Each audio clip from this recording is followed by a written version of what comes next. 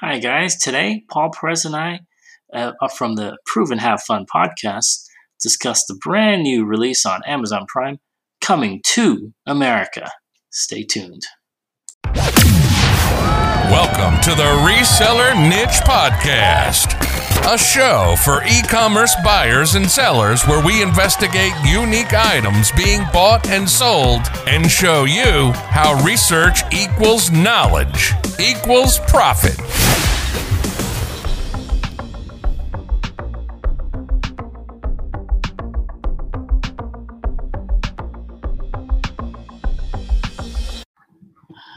Howdy, howdy, howdy, everybody. Welcome back to another episode of the Reseller Niche Podcast. I'm here with my main man, Paul. How's it going, Paul?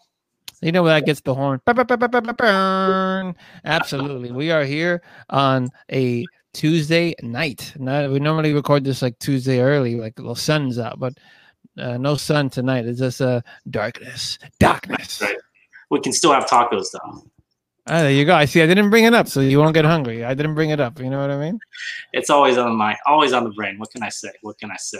So, I'm even going to text you after this a funny little taco gift. I promise you that. You'll see. All right. I appreciate that. Thank you. So today this is a re-record.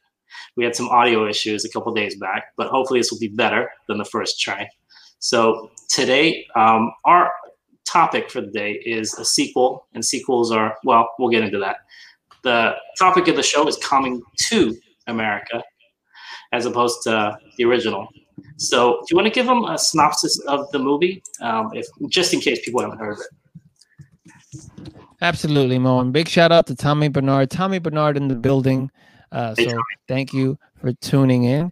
Coming to America, released here in 2021. It was released last Friday. And the premise on Google says, needing a male heir to the throne, Prince Azim returns to Queens, New York to find his long-lost son and bring him back to Zamunda. Directed by Craig Brewer, who also did A Hustle and Flow and several other movies. But this is the synopsis of Coming to America, Mo. Excellent. Now, like I always like to do, I always try to kind of go over whatever you thought about before you're going to watch this. I know some people think about sequels as maybe not being as good as the original, but without taking that into account, what was your first thought when you heard they were re-releasing this, or releasing a sequel to this, I should say? Well, it's something similar to I'm going to include you in this, but please correct me if I'm wrong, Mo. Like it's our 80s nostalgia, like nostalgia for these movies that we grew up with, that we're excited to see the actors come back, and that's a big one, that you get to see the actors come back. And in the trailers, it seems to really put you back in the world of Zamunda as well. And we remember the comedy and how timeless that first Coming to America movie was. So definitely was excited for this movie. And what about you, Mo? Like, why is it that you wanted to see this movie? Why is it that you even wanted to review this movie? Okay, so many reasons. And one thing I left out the last time we talked about this is I have a friend I do a show with in the mornings, my buddy Leroy Blood, and he doesn't watch movies at all. Very, very few. I think he hasn't seen more than 5 movies since like 1995 or something. This happens to be one movie. Not only did he see the original Coming to America, but he actually watched this the day it came out. So we've actually been talking about this, me and him, since, I don't know when it was, just as long as me and you have been talking about this for months. So that was the first thing. I think nostalgia. Me, obsessed just a little bit like, well, I know like you, with pop culture, movies, music, and this is all 3 of those combined. So the first thing I thought of was, wow. I'm excited. This is going to be good. And for so many different reasons. So I don't know if you were as excited as I was when I heard. I thought it was a joke, because you know how sometimes they put out those fake YouTube trailers that kids put together. Like I saw one for like Titanic 2 or something like that. So I thought this was fake at first, but no, it was real. So I was really, really excited. That was my first take on it before I started thinking. What about you? I mean, I know I already asked you a question. Were you as excited as I was? I don't know if I was as excited. Because we've seen a lot of times with sequels to really movies that we maybe saw rose-colored glasses because we maybe saw them at a younger age, and our peers were talking about it, and we were saying the jokes from the movies. So you kind of you go into it with that kind of, that like you're putting it on a pedestal a little bit. But I was excited, but I wasn't like I couldn't like, I wasn't like anticipating this, like if it was a Christmas day as a 10-year-old kind of thing, you know what I'm saying? Yeah. But I was looking forward to seeing it for sure. And whether this had come out like, it was not a period during pandemic, this is definitely going to be a theater release. And I would have gone to pay money to go see this in the theater. Absolutely. And yes, I definitely would have too. And I don't know if theaters are open up around you. I think they have opened up around me. That's a good question. To be honest, I actually know. But I know for a fact this would have been the #1 movie on my list this year. Now, with that said, I know I've hyped it up a lot, like what I thought about it originally. My first thought, it was always good. My second thought is breaking down the movie, like, oh no, this isn't going to be as good. So the first thing I did, like we talked about last time, was I looked at who was going to be in the movie. Okay, is it going to be like a brand new? Is it like I think they redid the Ghostbusters and like it's all a different cast, like who are the people in the movie? And I was pleasantly surprised that I'd say 95% of the cast was there, at least 100% of the main cast, but like 95% of the original cast was there, with a couple of omissions. I guess to go with the storyline, I guess obviously Akeem's mother, she's passed away. So she isn't in, they talk about her, they allude to her, and I think they have clips with her in them, but she isn't in the movie. The one I was kind of hoping that was in there, somewhere in there, was Samuel L. Jackson. I was hoping they do like a thing, how they did with, who are the two characters that he hands off like $100,000 in cash to, from Trading Places. I'm blanking on their names, but two super older gentlemen. Randolph, I remember I have a familiar, like their faces, but not their names. Oh no. Randolph and Mortimer are their names in the movie in Trading Places. So in Trading Places, if you haven't seen it, everyone, seriously, that's one of the greatest movies of all time. As it's up there with Coming to America, the original. So anyway, Akeem's walking like, it looks like past some water in the original movie, and he hands off like a stack of cash, like he just got done with a strip club or something. Seriously, it was like this. And then like it was enough for them to say, okay, we're back in business, and they were in the stock market, Which is kind of like a connected universe of Coming to America and Trading Places, yeah. Exactly. So if you haven't seen it, you've got to see that. Dan Aykroyd, him, Jamie Lee Curtis.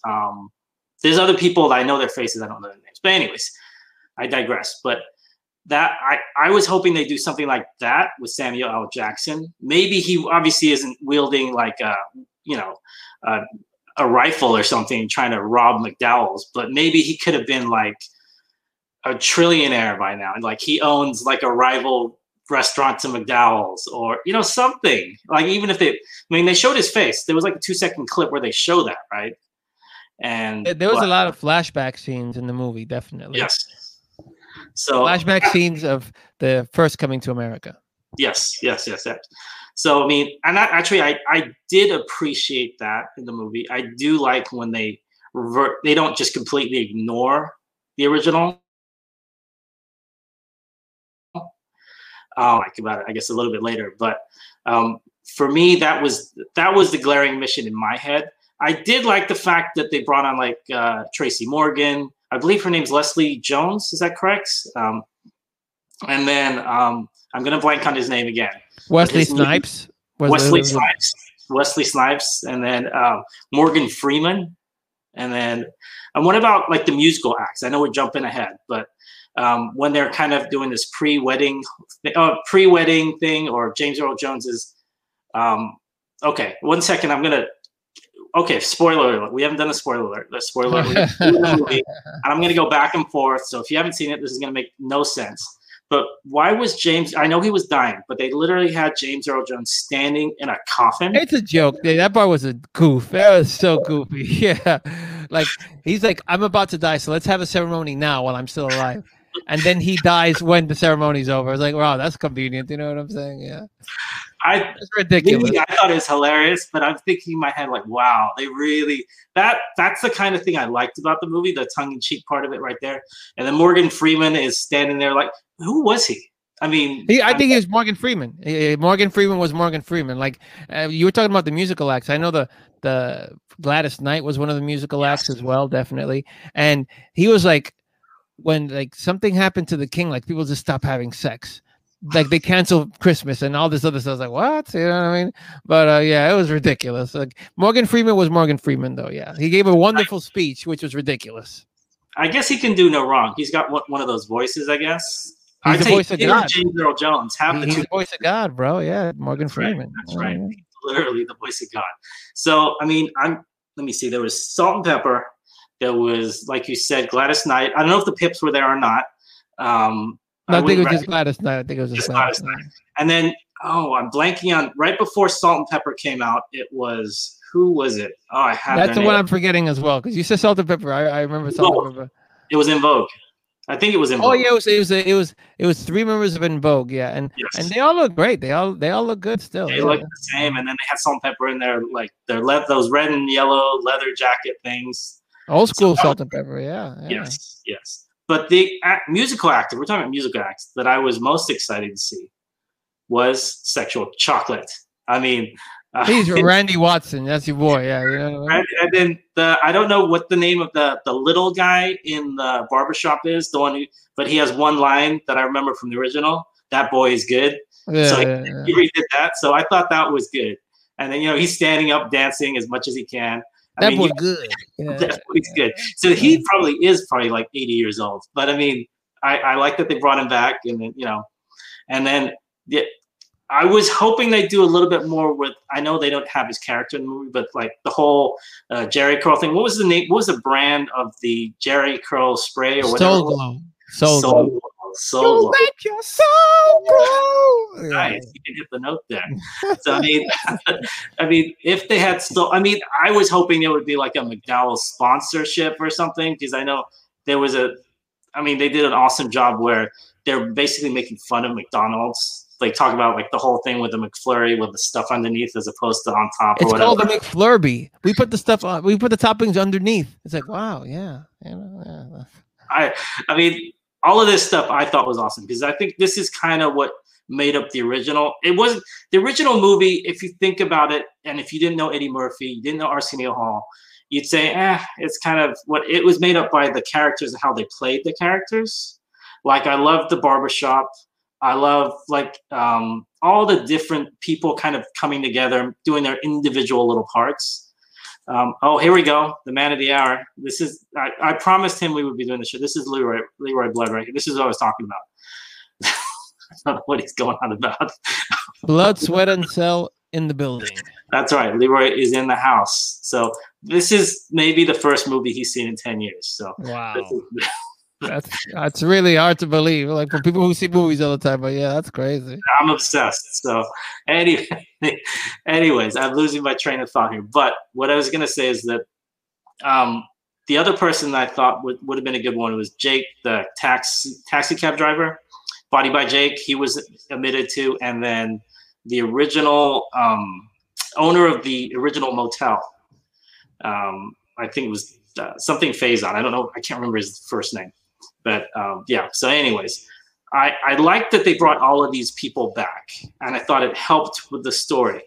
Now, with that being said, I guess the negatives, and we'll go back and forth, I'm sure there's other positives that I'll think about.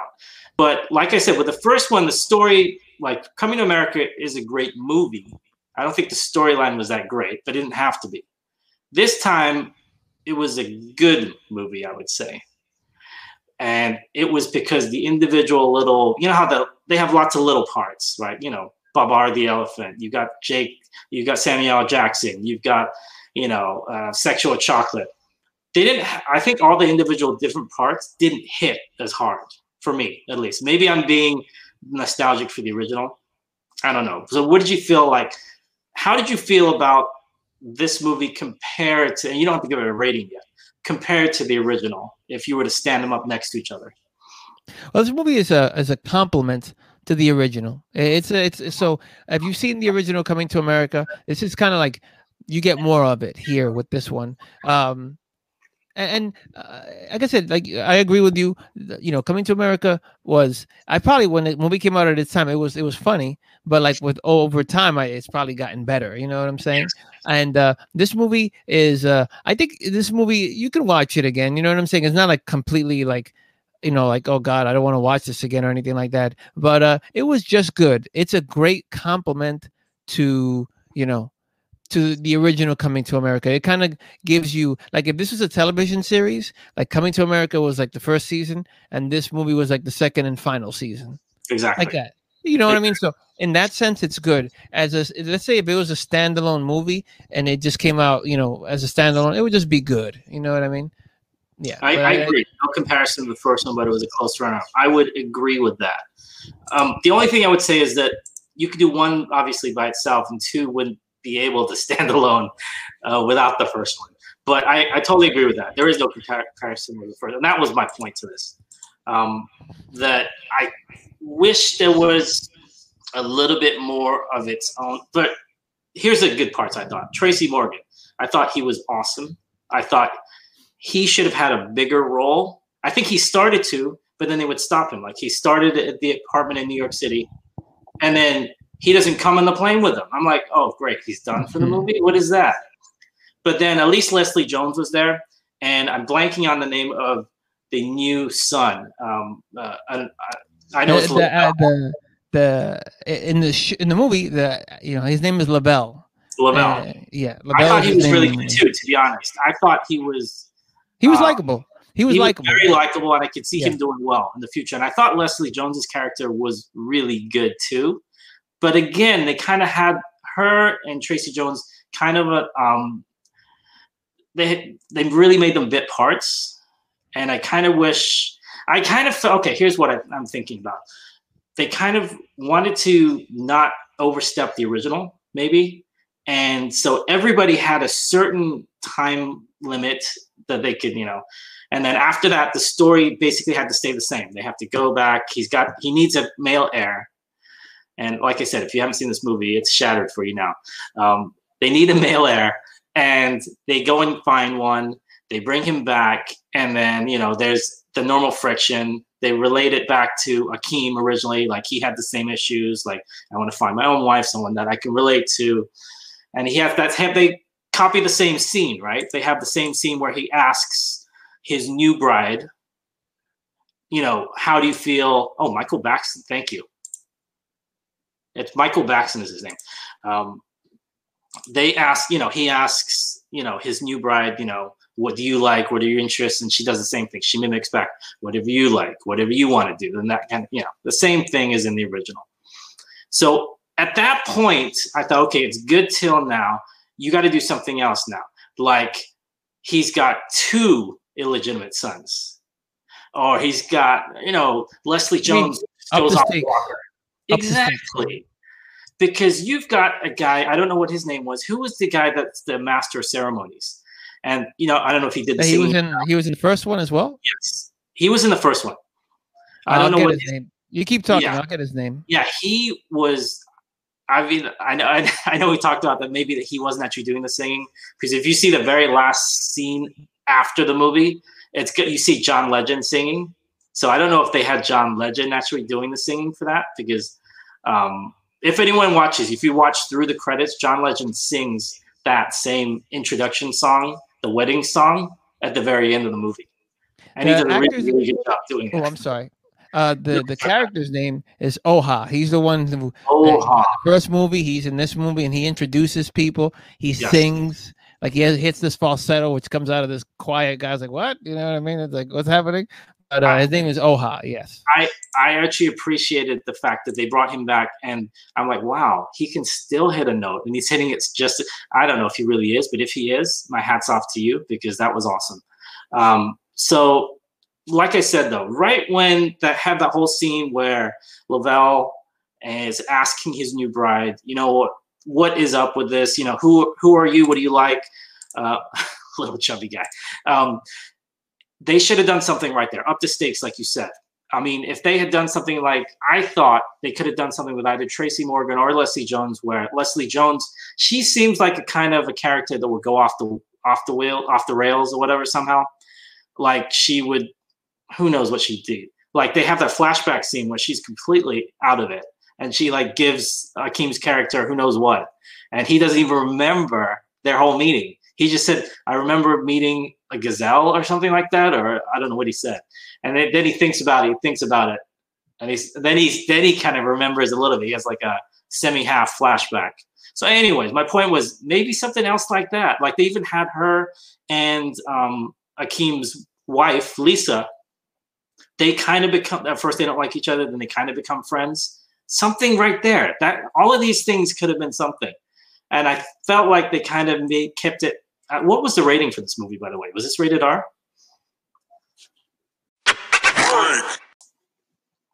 Hi guys, shameless plug section here. We'd love to have you join our reselling group called the Reseller Niche Help Group on Facebook. A lot of great resellers there. Also, if it's possible, if you could leave us a review on Apple or Spotify or wherever you get your podcasts. Lastly, you can find these podcasts in video form on YouTube. We'd love to have you join us there so you can see some of the products we go through and then see some of the people we're interviewing. And if you could possibly subscribe, that would be the kicker. Thanks so much for listening.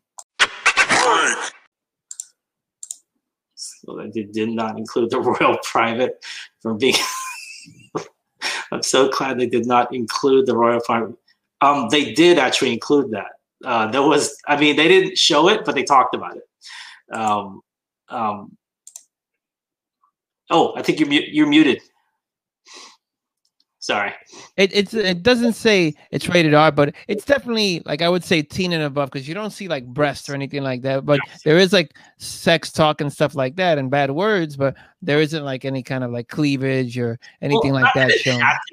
It didn't have to have that in there, but something at least crazy should have gone. Because I like they tried to do it with the whole lion thing, the lion whiskers. He has to cut that. Was that. good. Yeah, I like that. That was good. At least that's something new, right? That was upping the stakes, and also like Wesley Snipes' characters talk about assassination and invasion, and those are the stakes. But he just didn't feel them to be so like that the hero. I mean, we all expect that the hero will overcome, but like the obstacles didn't seem to carry a lot of weight. And okay, here's the thing. Wesley Snipes' character comes in there and his entire entourage, like, they are going to light up the joint, like, completely. And Akeem's 3 daughters and Simi, who can't move, take them all out, which is, okay, it's great, it's funny and all. But then after that, instead of getting, you would think he seems like an excitable, angry character. He just smiles. They're like, okay, yeah, all right, yeah, that's it. Do you want to negotiate now? Yeah, okay, done. I'm like, that was an opening for some. He should have, I don't know, stolen Babar or something. Stolen Babar. I mean, no, they didn't say I'm glad. Okay, but I mean, I don't know. I was hoping for more, something, but I kind of, here's the thing with Eddie Murphy movies in general. I think he's been, I mean, not all of his movies have been great, but in the 80s, they were awesome. But those movies that were awesome all had something. Even if the plot wasn't great, he took it from a 7 to a 10, 11, 12, based on him being over the top, being whatever. Or somebody else in the movie would do that. Here, I didn't see that really from anyone. I saw a lot of 7s and 8s. There were no 9s or 10s in my mind. Am I wrong? Or is it, would you say the same? Or it's kind of...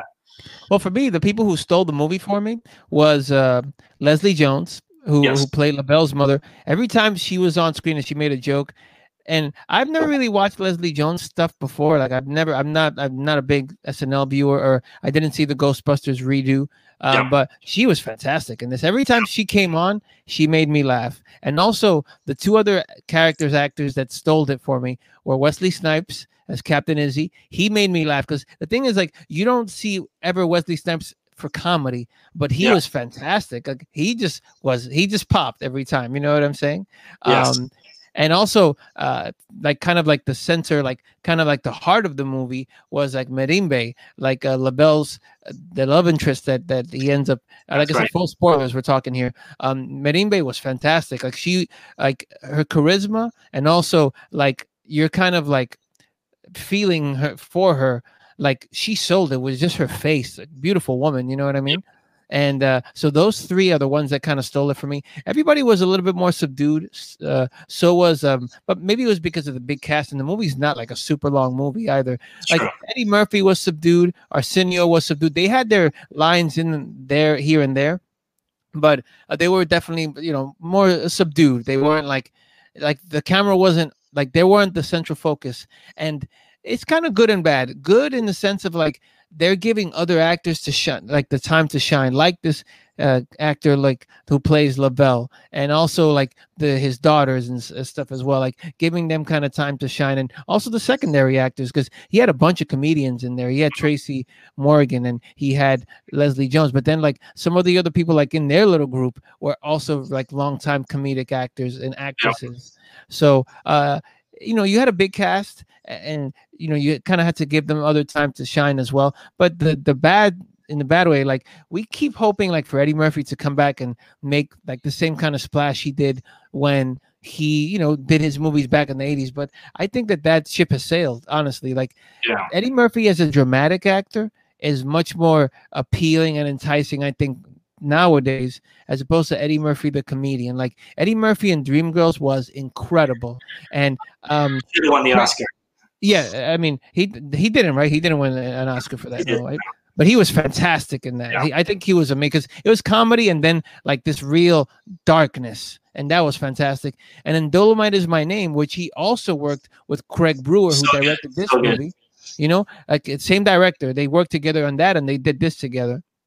And there as well, he had shades of like he was struggling and always like trying to make do, but you believe him. So I think Eddie Murphy, the serious actor in 2021, is much more appealing, and he can still do the comedy, but that's the past. That's not like the Eddie Murphy that we're gonna get now. You know what I'm saying? And a criticism that I may have of this movie, and this is a criticism that I read online that I agree with, is like you don't have to rehash old jokes.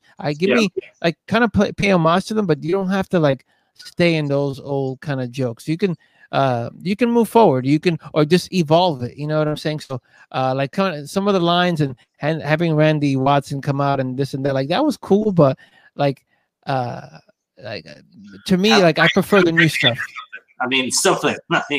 Yeah, I prefer newer jokes that we can kind of talk about and stuff like that. Like, like what we were saying earlier in this review, we were talking about how Morgan Freeman was talking about like how Valentine's Day stuff and people have stopped having sex. Like these are new jokes, and like that's fun. You know what I mean? Like Leslie Jones or like Wesley Snipes, like he comes with his entourage and they start dancing. Like or like when they go to his camp.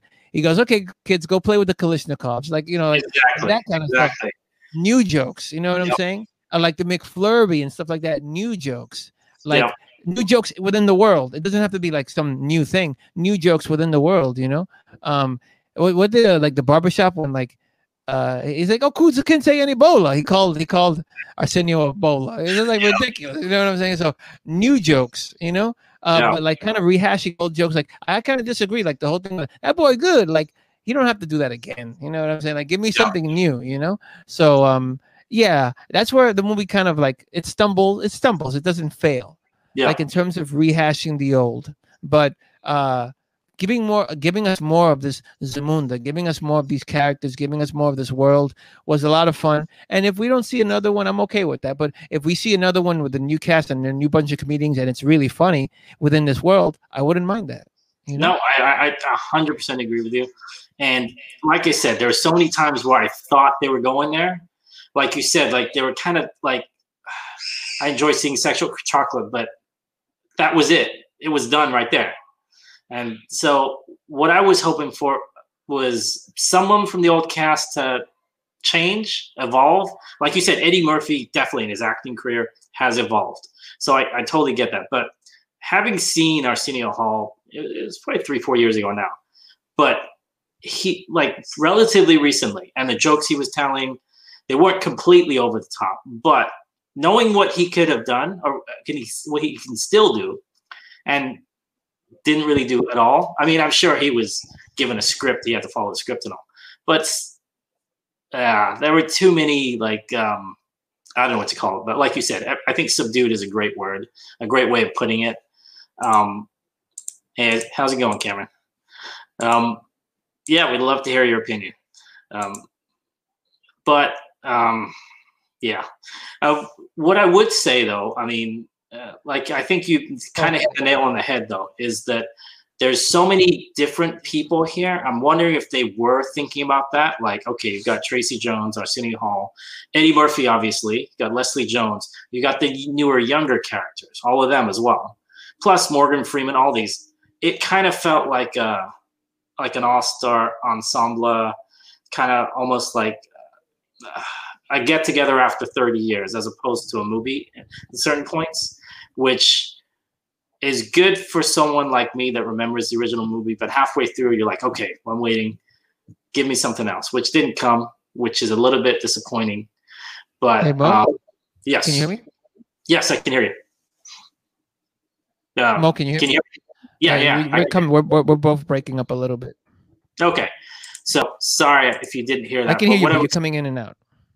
Okay, is that better right there? Like I can't see your video right now. Like I'm getting the little spinny thing. Oh goodness, here we go again. All right. I can hear you. I can hear you. Okay. So I guess my point to that is I kind of felt like they were trying to rope in people individually to keep it as an ensemble cast, and that everyone gets their part, and that's it. And the story goes, it progresses to, you've got this new son-in-law or this new son, and that's it. Did you hear that? Yes, I can hear you. Yes. Okay, excellent. So I guess with that said, like you said, if there is a third one, I hope they really take it in a really completely different direction. I don't think there would be. I think this is ended, unless it's like a Leslie Jones and Lavelle movie.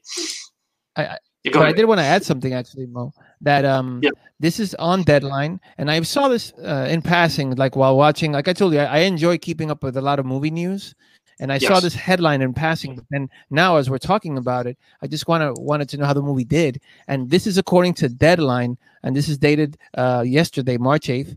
The Deadline headline being, Amazon claims victory with Coming to America 2 as the most watched streaming movie in a given weekend during the pandemic. This is from March. This is like, they're saying the whole pandemic. And I'm just going to read you the first paragraph here from the Deadline article.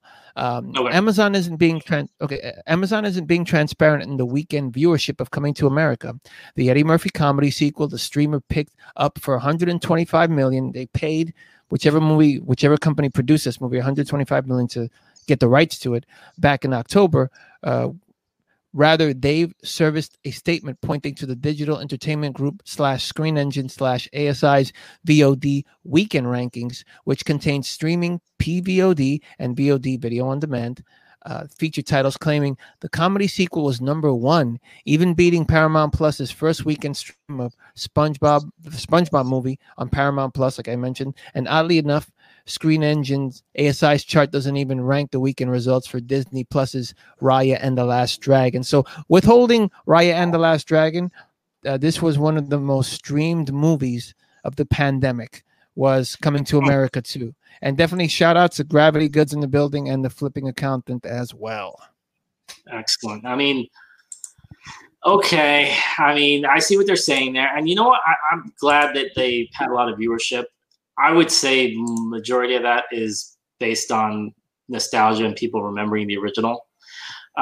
Let's see what they say, a couple weeks from now, a month from now. I mean, I guess if it's the highest rated in one weekend, that's great. But let's see if it, I don't know if they have records for longevity for streaming, because this is all relatively new, the last few years, right? So,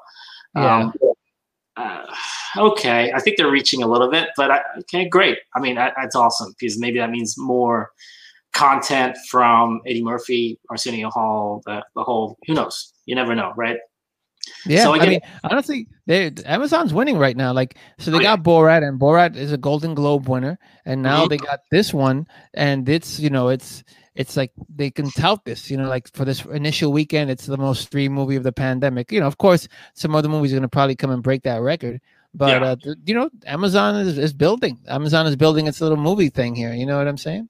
Oh, yeah. And then, Netflix and people always talk about Netflix and HBO and all this. But I mean, Amazon is not one to be discounted, especially since they basically are Netflix has all their hard drives on Amazon. So I don't know if that has anything to do with them kind of pushing to have their own, because they've always seemed to do that. I know we're talking about Amazon now a little bit, but they love to kind of partner up with people and then end up doing that same exact thing themselves.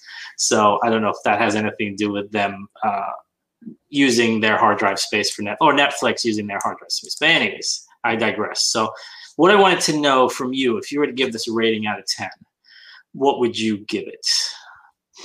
I've definitely enjoyed this, and I laughed out loud sincerely several times. So I very much enjoyed this, but I enjoyed this. I didn't think it was like the best thing ever, but I definitely enjoyed this, and I would give this. It would definitely range in between a 6 and a 7. So I would say a 6.5.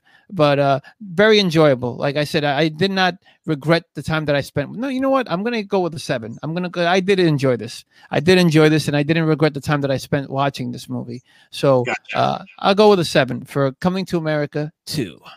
Excellent. And what about you, Mo? Like, what is your final score wrapping up our Coming to America review? Mo, what say you? I would say 7, and the reason I would say 7 is because I remember the original, so maybe it's a nostalgic 7. If this wasn't a sequel to a movie I really, really enjoyed, I would probably give it like a 6. And the only reason another big reason is I don't think I would watch this again anytime soon. So if I give a movie like an 8, 9, or 10, it's usually because I'm going to be watching this again, something I missed, something I want to see again, something. I don't think I would watch this again in the near future. So I enjoyed it. I loved watching all the old characters, but I think 7 is the most I could give it. So I think that that's what I would give it. Yeah, I hear you. I feel you. And I think this one is rewatchable, though. I'll be honest, like there's something else that concluded this weekend that I don't think is super rewatchable, and it's completely different genre, but like WandaVision finished up this weekend, and I thought it was that as well was like a 7, and like it's not something I'm going to revisit unless I want to like. There's an upcoming movie that has some hints that goes back to this, but yeah, that's another one that's kind of like that one I wouldn't rewatch. This one I would rewatch because I didn't feel like it was like a waste. But that's a great point though that you made. That's a great point that you made. Okay, well, I think we've hit all the nails on all the heads of this movie. What I wanted to do before we leave, though, is let everyone know, Paul, where they can find you and all your content and all that good stuff. Well, as always, Mo, thank you so much for having me on your show again. Definitely big up to you, Mo. Big up to everyone that came into the building while we were here doing the Piz Kiz, the podcast, recording live. And you can find me and all my content at improveandhavefun.com. My name is Paul V. Perez, and the latest podcast that I have up now has a mixtape of 60s and 70s soul, disco, reggae, and rock. And you can find that once again at improveandhavefun.com. We'd love to have you come by and take a listen. Absolutely, absolutely. And if you don't know already, this is also a podcast. I know we're streaming live on YouTube. You can also catch this on Spotify, Apple, wherever you get your podcasts. I have a mini Facebook group, Reseller Niche Help Group on Facebook. But until the next one, I want to thank Paul for being here and everyone else in the chat for being here. And I'm actually probably going to check out WandaVision, but that's another day. Adios. Peace.